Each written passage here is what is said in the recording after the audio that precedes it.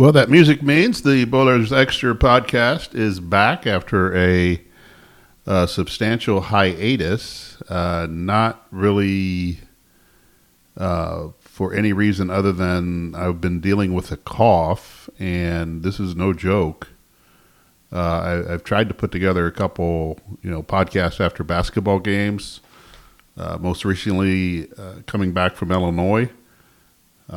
And also after the Minnesota game, but the cough just got in the way, and I couldn't go for an extended period of time without coughing, and it was disgusting to listen to, and therefore I would not subject you to my illness and my cooties coming across the podcast. So the cough is better, and therefore we're going to try to put together a Potter here for you, mainly about basketball, as Purdue is coming off Thursday night's 84-78 double overtime loss to Michigan up in Ann Arbor.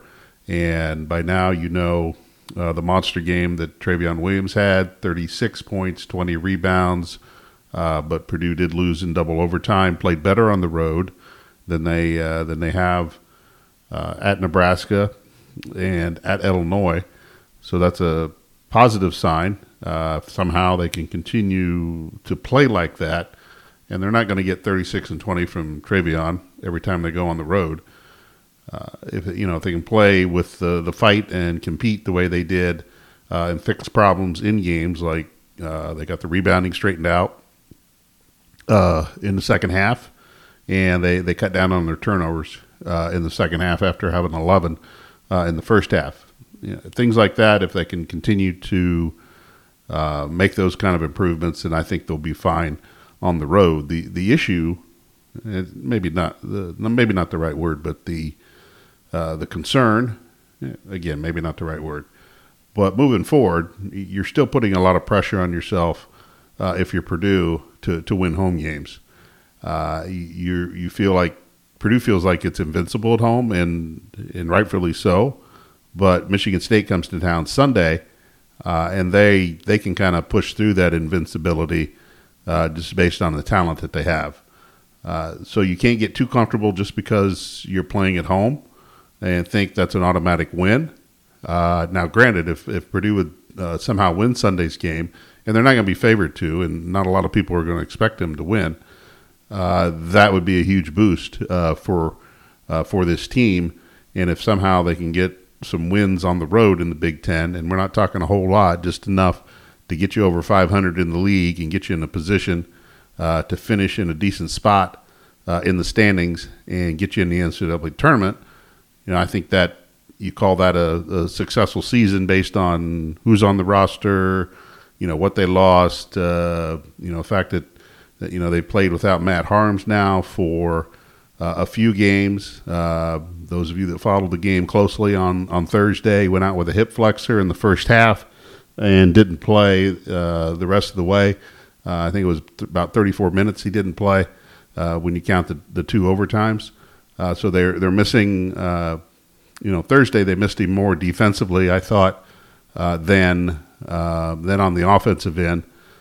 Because he had gotten off to a good start defensively. He'd blocked a couple shots, had a deflection before the first TV timeout, and continued to have a presence in the paint against Michigan. And, Xavier Simpson got going in the second half. Maybe he changes what Michigan tries to attack in that situation. So, not having him on the floor was a big deal for Purdue Thursday night. But if you can get him back as soon as possible, I don't know about Sunday, but if they got a week off after that, they go to Maryland. So if you can get him back, maybe going to Maryland, you give yourselves a better chance. But they played without him before, and they did it Thursday night, and they, for the most part, they did pretty well. But this team is still limited in what it can do, and all that kind of stuff. So it's really hard to, you just don't have a big margin for error with this team. And, I felt last night they needed probably that one more person to step up. Isaiah Thompson did so at the start of the second half. He scored all 14 of his points there, probably in the first 8 to 10 minutes or so. Gave him a 5-point lead early in the second half. But they probably needed one more guy in regulation to help them pull out the game. And Purdue did have a shot at the end, but I think Travion's shot was blocked. He wasn't expecting a pass from Hunter as Hunter drove to the right side of the basket, and probably shouldn't have passed it off. Probably should have just gone up and shot it and took the chances there. But Purdue was in the game. They had the last shot in regulation, and then of course the double overtimes, and Xavier Simpson kind of took over, and he spent most of the game feeding his teammates because he finished with 9 assists, and then then late in the game and both overtimes he looked to score, and he finished with 22. But Travion's game was a monster game. No question about it. 36 points, 20 rebounds. He was 16 of 28 from the field, 28 field goal attempts, and he did it a lot of different ways. When you look at it, Purdue had 26 points in the paint, so he had 36 total, and he had 1 3. So and I'm not sure he had every single point in the paint.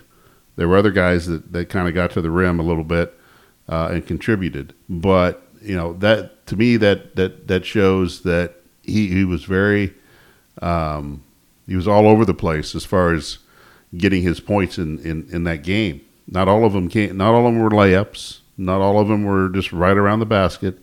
There were spin moves. There were drives on the baseline. There were step back jumpers. There were the step back 3-pointer toward the end of regulation, which kind of amazed everybody at that point. Isaiah Thompson said afterwards that he said it was probably a mistake to throw him the ball, but the shot clock was running down, and he didn't have a choice. And Williams did his step back and drained it. And at that point, you thought, okay, it has to be Purdue's night, because I believe it gave him a 60-58 lead with about 1:24 to go. But Michigan came down and scored, and the two teams kind of traded punches toward the at the end of regulation and through the overtime. But Travion did a lot of good things, a lot of spin moves. Obviously he hit the boards hard with 20. He played at the level that a lot of people expect him to play at, including his coach. But he also had a lot of opportunities because Harms was not on the floor. I think that's a big deal that you really have to look at. Is Purdue just had one big guy on the floor, and not that it's a negative that Harms and Williams play together, but I think not having Harms in the game allowed Williams to kind of thrive the way he did. I don't believe that he would go 36 and 20 if Harms plays his normal minutes. Maybe Purdue gets a little bit more balance if Harms on the floor. I think you have to take that into account. It's not discounting what Travion did, because he was the go-to guy. He was the guy that they were riding. During one stretch, he scored 13 straight points for Purdue. That was at the end of regulation and through the first overtime. So they were riding him all the way. I don't think there's any question about that. But the reason that Purdue kept going to him was because Harms was not on the floor and he was the guy down on the block. And for the life of me, I won't understand. Every team is different. Every coach approaches it a different way. I get it. And maybe Michigan just doesn't have the inside folks to double, but they didn't double Travion at all. I can see starting out the game like that, but he has 16 points at half. Maybe make a slight adjustment and you do some doubling there to start the second half to see what you get. He is an excellent passer. Therefore, when you double, you run the risk of leaving maybe Sasha Stefanovic open, Jihad Proctor open, Eric Hunter Jr. open, you do run the risk of leaving a perimeter shooter over. So you can you'd rather give up 2 than give up 3 type of scenario. But not to have any double team presence during the game. There were a few times they hedged over, but they truly did not come with a double team against Williams, which I was surprised. But that's something that coaches get into their philosophy and they stick with it. I believe Garza from Iowa had a huge game against Michigan as well earlier in the year. So this is a trend that Michigan has to deal with if they're not going to double in the post. Purdue will double in the post occasionally, or more than occasionally, but also Purdue's offensive big men are taught that if you get one-on-one inside, then you're supposed to go score. You're a scorer at that point. The ball should not be coming out after that. But if you get doubled, the ball's supposed to come out. And that's the philosophy that Purdue kind of lives by. But, Williams had the game of his life. Be curious if there's another one coming down the road. Sunday, he'll get double teamed because Michigan State has the depth inside, and they have a lot of fouls that they can give to keep him from going and having another big game like he had Thursday night. So he'll see a completely different defense on Sunday against Michigan State, and that's and it'll be a big test not only for him but the whole team. And Matt Harms' status is kind of up in the air as we record this, so we're not going to really know anything until Saturday. I may not know anything until Sunday if Harms is going to be able to play. He was ruled out of the second half Thursday night. So they get back late, Friday, the treatment that he gets, then how does he feel Saturday? And then how does he feel Sunday at the shoot around if Purdue does take a shoot around? The game's at noon, and sometimes Matt Painter won't do a shoot around for a game that early, preferring his guys get a few more hours of sleep as opposed to, walking through some offensive and defensive sets. But where does this leave Purdue? Well, they're 2-3 in the Big Ten, 9-7 overall. And as we talked about earlier, they'll need to, they'll need to find a way to win some games on the road, no question. Because I don't believe they'll go undefeated at home in the Big Ten. They might lose a couple games. They're not going to lose a whole lot, but. We start losing home games, and you got to make it up somewhere on the road in order to get stay in or get in the NCAA tournament discussion. And Purdue at this point in still early January probably needs a bit of a marquee win on its schedule. It has some good wins in the non-conference, but it probably needs a nice Big Ten win to kind of build up that resume a little bit. You're going to get more opportunities as the Big Ten goes along, just because there's a lot of really good teams in the conference, and Purdue will have a lot more opportunities. But you get one at home on Sunday, and you really need to take advantage of it. And again, they might be shorthanded without Harms, but this team has played without Harms before. When he was out with the concussion that he suffered against Nebraska, so they kind of know what to do in that situation. But Sunday will be another big test for them.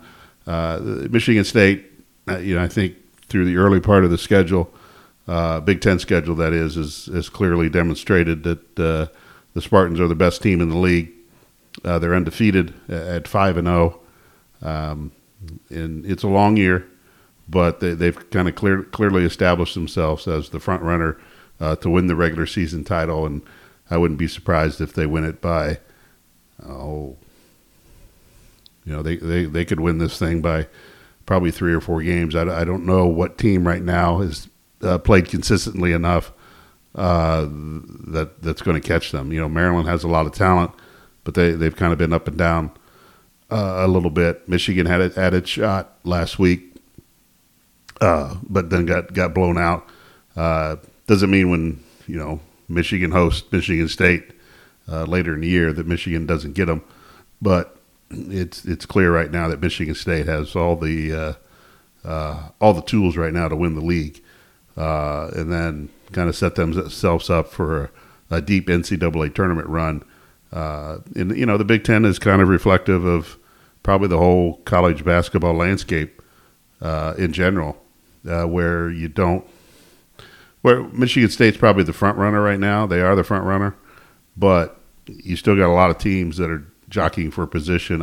It's kind of the same way across the country, where some teams are starting to emerge, but you got a lot of teams that are tightly packed together, and it's going to take until the end of this 20-game Big Ten season to really sort out what's what in this league and across the country.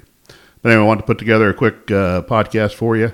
Coming out of the Michigan game and going into Michigan State, we'll try to get this done more regularly as soon as my health is a little bit better, and try to keep this thing going. So subscribe, do what you need to do, tell your friends and neighbors about the podcast, and then we'll be back the next time. Appreciate you listening, and have a good day.